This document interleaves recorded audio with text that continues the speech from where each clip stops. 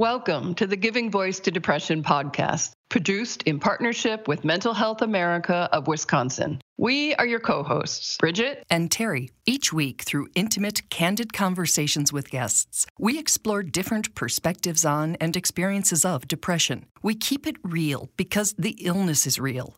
We keep it hopeful because there truly is hope in spite of what depression tells you. We are not experts or therapists. We're sisters and best friends who live with depression and have interviewed hundreds of others who do as well. By sharing stories of lived experiences, we expose depression for the lying bully it is. Hi, Bridget. Hello, Terry. We continue our season devoted to monitoring, managing, and protecting our mental health during the pandemic, with part 2 of a conversation with therapist Dr. Anita Sands. If you listened to episode 138, you know the recording was, problematic. In terms of what people are dealing with these days, it doesn't even make the radar, though. But we mentioned it because the call dropped a number of times. 8 to be exact. And that will be obvious in parts of this episode. Another reminder that these are strange times, and many things, including us, are not working quite the way we used to. Patience and gentleness are required now more than ever. In today's discussion with Dr. Sands, we talk about some of the potential good that's coming from this upside-down turn of our lives, as well as some ways to stay connected while maintaining necessary physical distance. We start with a simple reminder to move. And I'm really asking people to go back to or to include for the first time in this routine time outdoors, if it's safe to be able to do that, getting outdoors in sunlight and getting some exercise. If being outdoors right now where you are is not a really safe thing to do, to still try to build in exercise, dancing, fun activities with the kids that get everybody moving as a way of also helping to deal with stress. And another thing I want people to build into their daily routines, which is so helpful, is to take time every day, whether that's on the internet or looking in media, or taking it upon yourself to look for the good that is out there. Look at what people are doing that is bringing a smile to your face or reminding you of the good that is out there, or go ahead and develop some ways that you can contribute right now in your community. I've got friends who are, they're out of work right now, but they're trying to figure out how to sew face masks for pharmacies and hospitals. So anything that you can think of that you can do to contribute that will help you to feel better, checking in on neighbors, while keeping a safe distance. When you either can see the good or you can contribute to the good, it's one of the best mood boosts that you can do, and it really helps to manage the stress of what's going on right now. So when I hear everything you're saying, from having rules and structure in your own home, in your own relationships, to making space for yourself, to getting outside, to being of service, to me this all sounds like the way it always should have been. I mean, is it too soon or too naive to say that some real, regrounding can result from this bizarre time? No, I don't think it's too soon. I think in some ways, the things that we're going to need to do to get through this together are things that would have been good for us all along. Being able to take care of ourselves and each other and our communities, that focus that we're going to need to have is something that if we're able to do it now and if we're able to continue it, it's going to be better for our mental health, our families and our communities' health, and hopefully the health of the world. So I don't view that as a naive thing. In fact, Dr. Sands says psychologists know that there's potential for growth in every trauma. And while many of us are familiar with the concept of post-traumatic stress or post-traumatic stress disorder, there's also something called post-traumatic growth, or PTG. And in any trauma, there is the potential, if it's managed well, for there to be traits and qualities and gifts that would not be possible for that person had they not been through that trauma. So it's not a selling point for trauma. We don't want people to be traumatized so that they can come out with some of these great things. But it just means that there is always, this potential silver lining that is there. If you're not in a place where you can philosophize about silver linings, know that you're not alone. Even without a pandemic, when depressed, nothing seems to have value, including ourselves. But if you're doing okay, or okay-ish right now, it might be a nice thought to ponder amidst all the threatening and upsetting things going through our minds these days. And I do think that we're going to have a shift in the way that we do things, the way that we connect with each other, the things that we become grateful for. And that might not be a bad thing at all. That shift could be really, really healthy for all of us. When I see the lists, when you say things to be grateful for, it is miles long of what we have come to take for granted, including toilet paper at the grocery store, yes. Including being able to give somebody a hug when you see them. There are so many things that were just there, and suddenly their absence does make you, I certainly don't want to say yearn for them, because one of the examples I used was toilet paper, but for that connection mm-hmm. and for those, and it's very interesting. I'm finding, it's early, so, talk to me in a couple of months and I might not be feeling that way. But right now I'm seeing, mm-hmm. People who reaching out and Skype. And again, we lost our connection. But note how quickly Anita dives right back in. Grace under pressure. Hey. Wow. So it is recording. That's the good news. So are you seeing that change in yourself, in your life with your friends and your clients? Mm-hmm.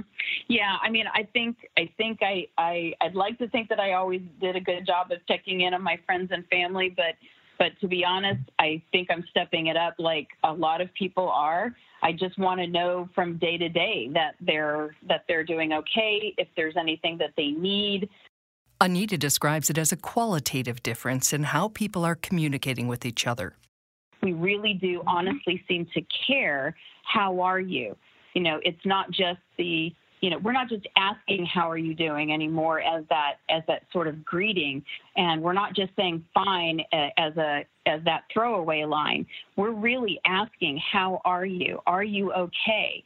And when people are responding, we're listening to see, are you really okay? Is there anything that you need? Can I help? And there's a sense of connection between people, a deepening of that connection that at least I'm experiencing, and I hope that others are going to be able to experience through this. I'm noticing that. I wouldn't have put it so well because you have a real way with words, but I the answer fine that you say we're avoiding, when I'm hearing someone say I'm feeling a little isolated or I'm okay, but I'm a little bored, these are not answers I've ever heard before to how are you? Right. People are being honest. And I think that we're all feeling so vulnerable. There is not a person on this planet. Well, maybe there is a person somewhere, but I'm just saying, I think we are feeling all very vulnerable, and that vulnerability is allowing us to take down some of the armor, some of the masks, some of the things that have kept us from being able to connect and be authentic and be real with each other.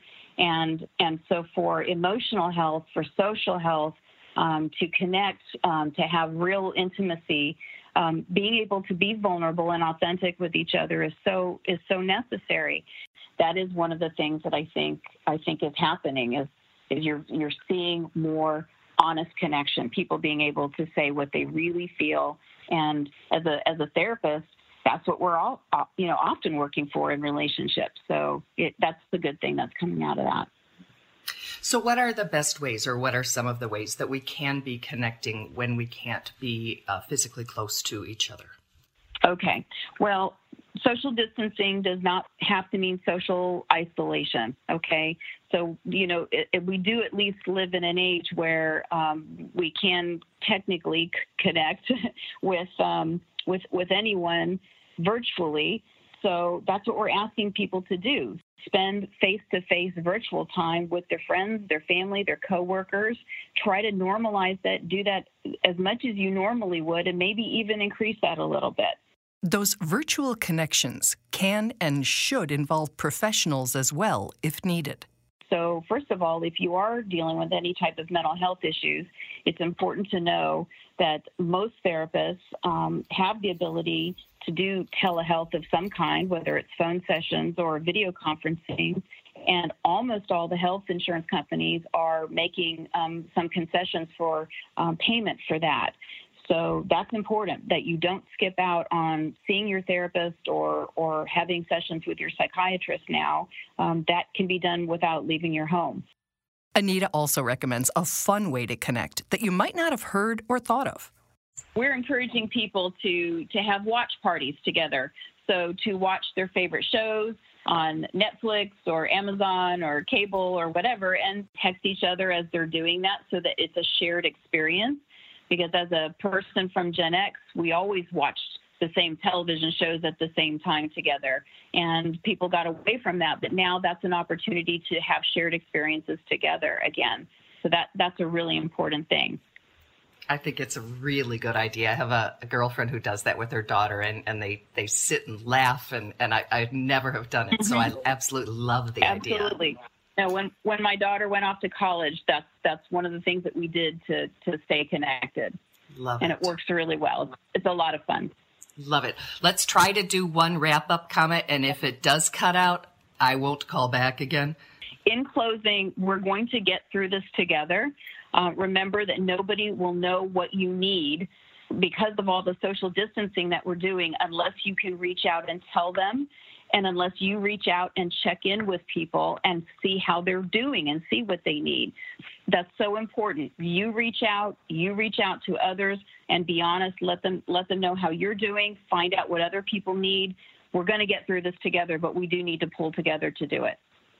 You are the absolute best. Sorry, that was like a 9-part interview. That's okay. As long as you got it. They all did record. So thank you so much. You are so welcome. And those are just all great ideas. And it's just, it's so not normal. But hearing you talk makes me feel like it can be. Like the new normal can start to feel normal. Yeah. We'll get through it. We're human beings are so resilient, and we forget that we've survived some awful stuff before, and we're all the descendants of those people. So, yeah, we're gonna make it. We just need to pull together to do it.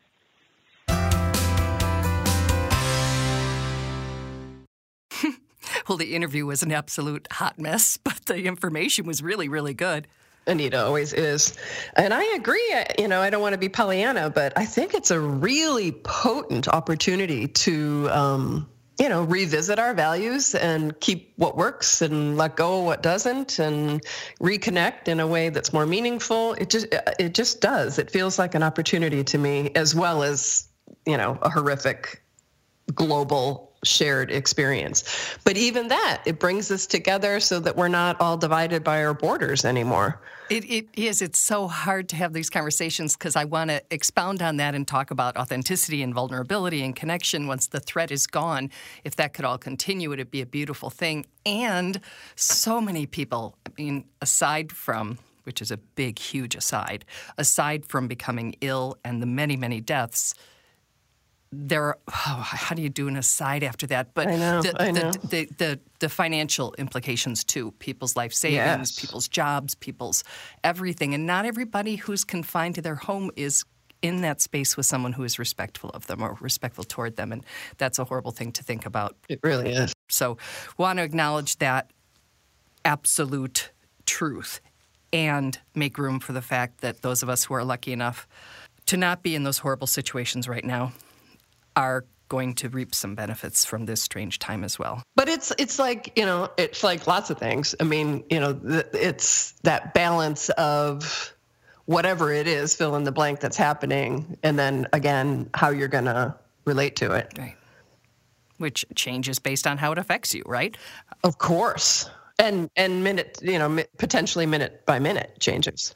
Absolutely. Okay. Well, you take care. Everybody listening, please take care. Come to our Facebook community page. Just go to Facebook and search for Giving Voice to Depression so that we can all metaphorically hold hands through this and know that we're not alone and that there's support online available, even if you can't find it in your real life right now. Take care. Bye, Terry. Bye, Bridge.